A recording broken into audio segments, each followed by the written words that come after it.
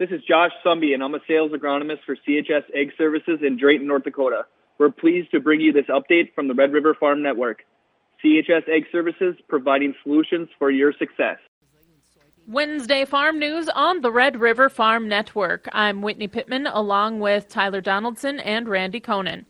The EPA has proposed its final rule for year-round sales of E15 to the White House Office of Management and Budget for review. South Dakota Corn Growers Association Executive Director Danita Murray notes that E15's broader impact may be what's holding things up. I mean, they talk about the fact that while this, as you noted, is technically a rule that will affect 8 states, they talk about the nationwide kind of impact to the fuel systems and different blends that are going to be impacted across the country. So EPA is basically telling the court that there's broader implications on this final rule than just 8 states. Though the final rule has been proposed, the OMB still needs to finalize and publish the rule, which, according to Murray, could take some time. You know, there's a 90-day time period that an executive order requires OMB to act within on a final rule. That said, they can ask for an extension, it looks like, but need the agreement of the regulatory agency here, EPA, and EPA may very well say, no, we're getting beaten up on this, and we've spoken to a federal court on this, and there's no extensions for you. So I think that, I think within a 90-day time period we'll see the rule issued. The closing of 2 international border rail crossings between the U.S. and Mexico has not had much of an impact for the Northern Plains as of yet. North Dakota Grain Dealers Association Executive Vice President Stu Letcher says if the crossing stays closed, though, it will have an impact. Yeah, we've heard of a couple of guys that are waiting. I'm guessing they're empty trains to come back. Since they closed the border crossing, none of the cars are coming back out of Mexico that have been shipped down there. So I know that they're waiting on a train or two. Probably a little early to see how much impact that'll have, and I'm guessing it may affect some loaded train shipments too, but there again, it's a little early. And Mexico is the top importer of U.S. corn, but it also imports other grains from North Dakota. I guess probably wheat, spring wheat, and then, edible beans. We do ship some edibles to Mexico too, and, those are usually a little smaller shipments, but still, they're high value, so any delay also creates issues. So we've already heard of guys that are, their dates are being pushed back. I think, and I know there's been a lot of talk being done. National Grain Feed has gotten involved, and they're talking to the USDA and trying to figure out, if there's a way that, we can open those border crossings, because not necessarily sure they understand the impact it has on not just North Dakota, but the entire feed and grain industry. Capturing ammonia from cattle manure and producing clean, sustainable, renewable energy and organic fertilizers is the mission of Bion Environmental Technologies. Bion CEO Bill O'Neill says Bion is taking the negatives in cattle production and turning them into sustainable, high-value products. So we're creating solar electricity that we'll actually use in the facility. We're collecting that biogas and marketing that, collecting the ammonia that will be turned into ammonium bicarbonate or just sold as ammonia, as green ammonia for transportation fuel. I talked a little bit about the CO2. The excess CO2 that is not combined with the ammonia, we actually collect and we can sell that, turn that into a food-grade CO2 that is highly marketable. O'Neill says the closed production system allows full traceability for the beef produced. We now have a truly sustainable beef product that we have completely traced from soil to stomach, from start to finish, that we can now sell at a premium to consumers. And today's consumer, driven by the Gen Zers and millennials that everybody likes to talk about, but this new consumer really expects these products to be sustainable. And I think that if we can actually verify, show them exactly what we've done to make this product completely different, I think it'll be a hit with today's consumer. Soybean meal may hold potential as a source of nitrogen for commercial fertilizer use, according to the latest edition of the NDSU Extension's Ag by the Numbers publication.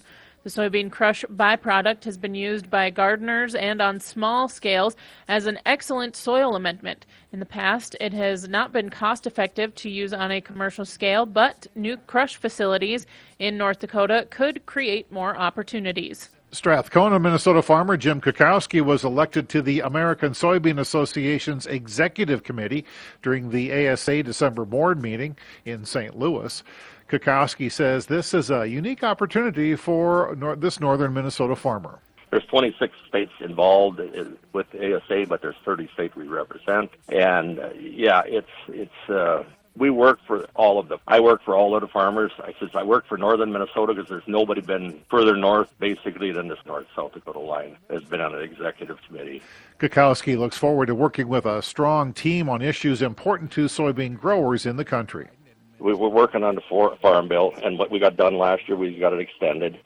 We work on checkoff issued biodiesel, bio-based transportation, infrastructure. The list just keeps going on and on. And we've got some of the best lobbyists, so we've been told through our Congress people or senators.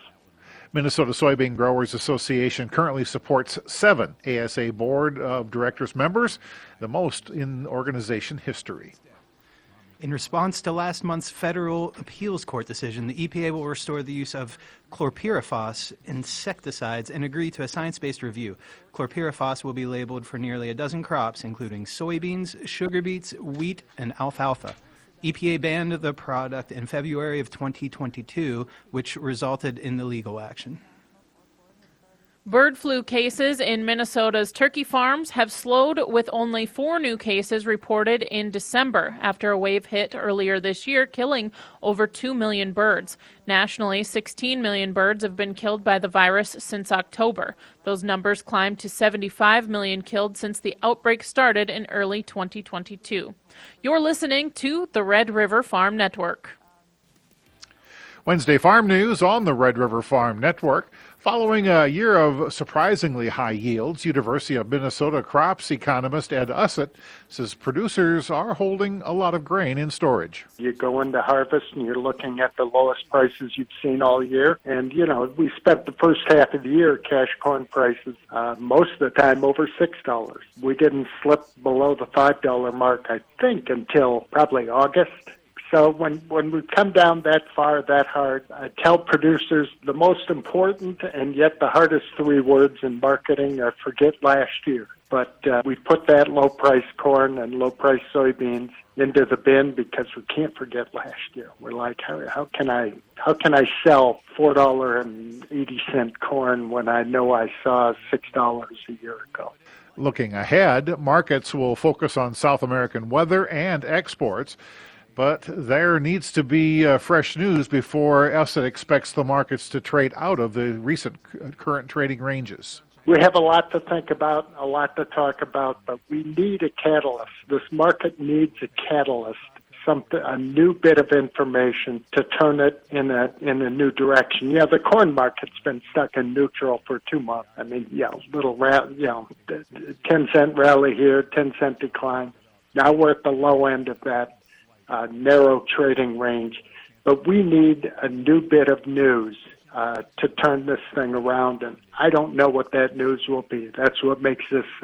That's what makes grain markets so damn interesting, Whitney. We don't know what will turn it around. Van On & Company market analyst Christy Van On says the grain trade is seeing thin holiday trade with a lack of fresh news.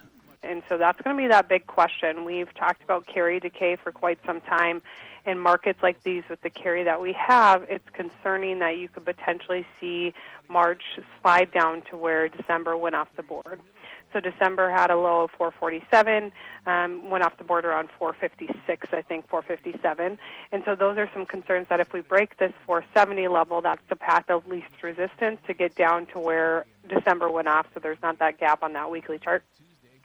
And so we'll watch that and kind of see what is going on. It sounds like bids are good off the P&W, but overall, I think a lack of news is just really causing people to be risk off and sellers coming into the end of the year.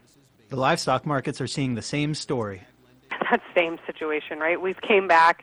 We've had a nice roundabout. We're really setting up on the charts to look good, but we need to just kind of get that oomph to get it through there.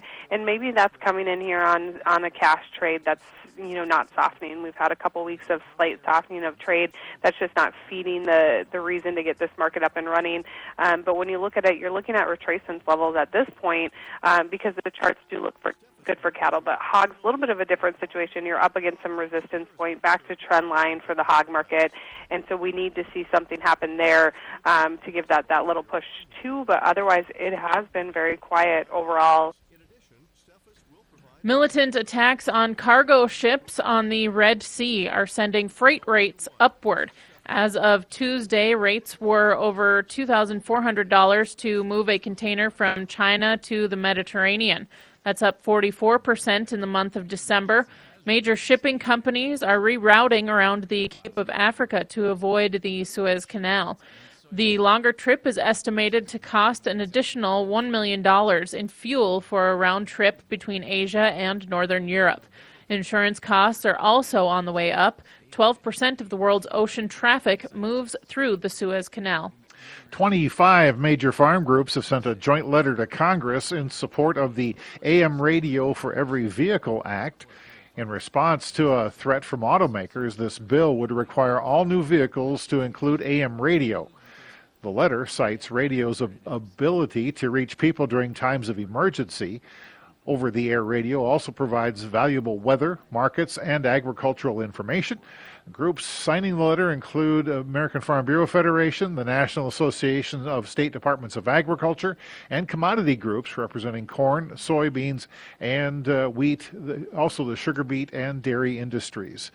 Get the latest farm news, weather, markets anytime by listening to the Red River Farm Network podcasts. You can find those at RRFN or wherever you get your podcast. You're listening to the Red River Farm Network. Welcome to Inside Agriculture on the Red River Farm Network. Statistically, farming and ranching is one of the most dangerous occupations in the country. NDSU Extension Farm and Ranch Safety Coordinator Angie Johnson says over the next few years, rural North Dakotans will have an opportunity to become more prepared in emergencies. NDSU Extension actually partnered with the NDSU School of Nursing, both on the Fargo campus and on the Bismarck campus, to apply for a grant through the U.S. Department of Agriculture that really is geared towards helping our rural communities, which in North Dakota, a lot of that consists of our farmers and ranchers, to be prepared to take action during an injury that may result in an active bleed situation. And we were actually awarded that grant. We were awarded $350,000 to conduct Stop the Bleed trainings for 3 years across the state of North Dakota. These trainings will be open to anyone over the age of 13.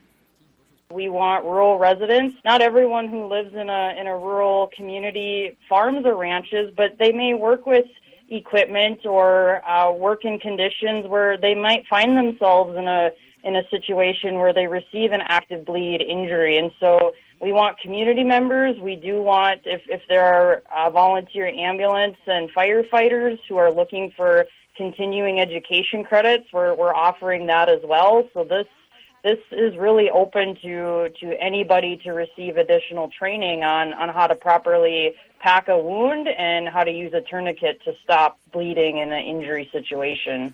If you are interested in scheduling a training in your community, contact your local NDSU Extension agent.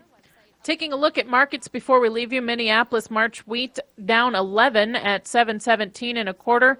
Chicago wheat 13 lower at $6.09 3/4. Kansas City down 16 1/4 at $6.25 1/4. March corn futures 3 lower at $4.69 1/2. Soybeans January down 3 1/2 at $13.09. March soybeans 6 lower at $13.16 1/2.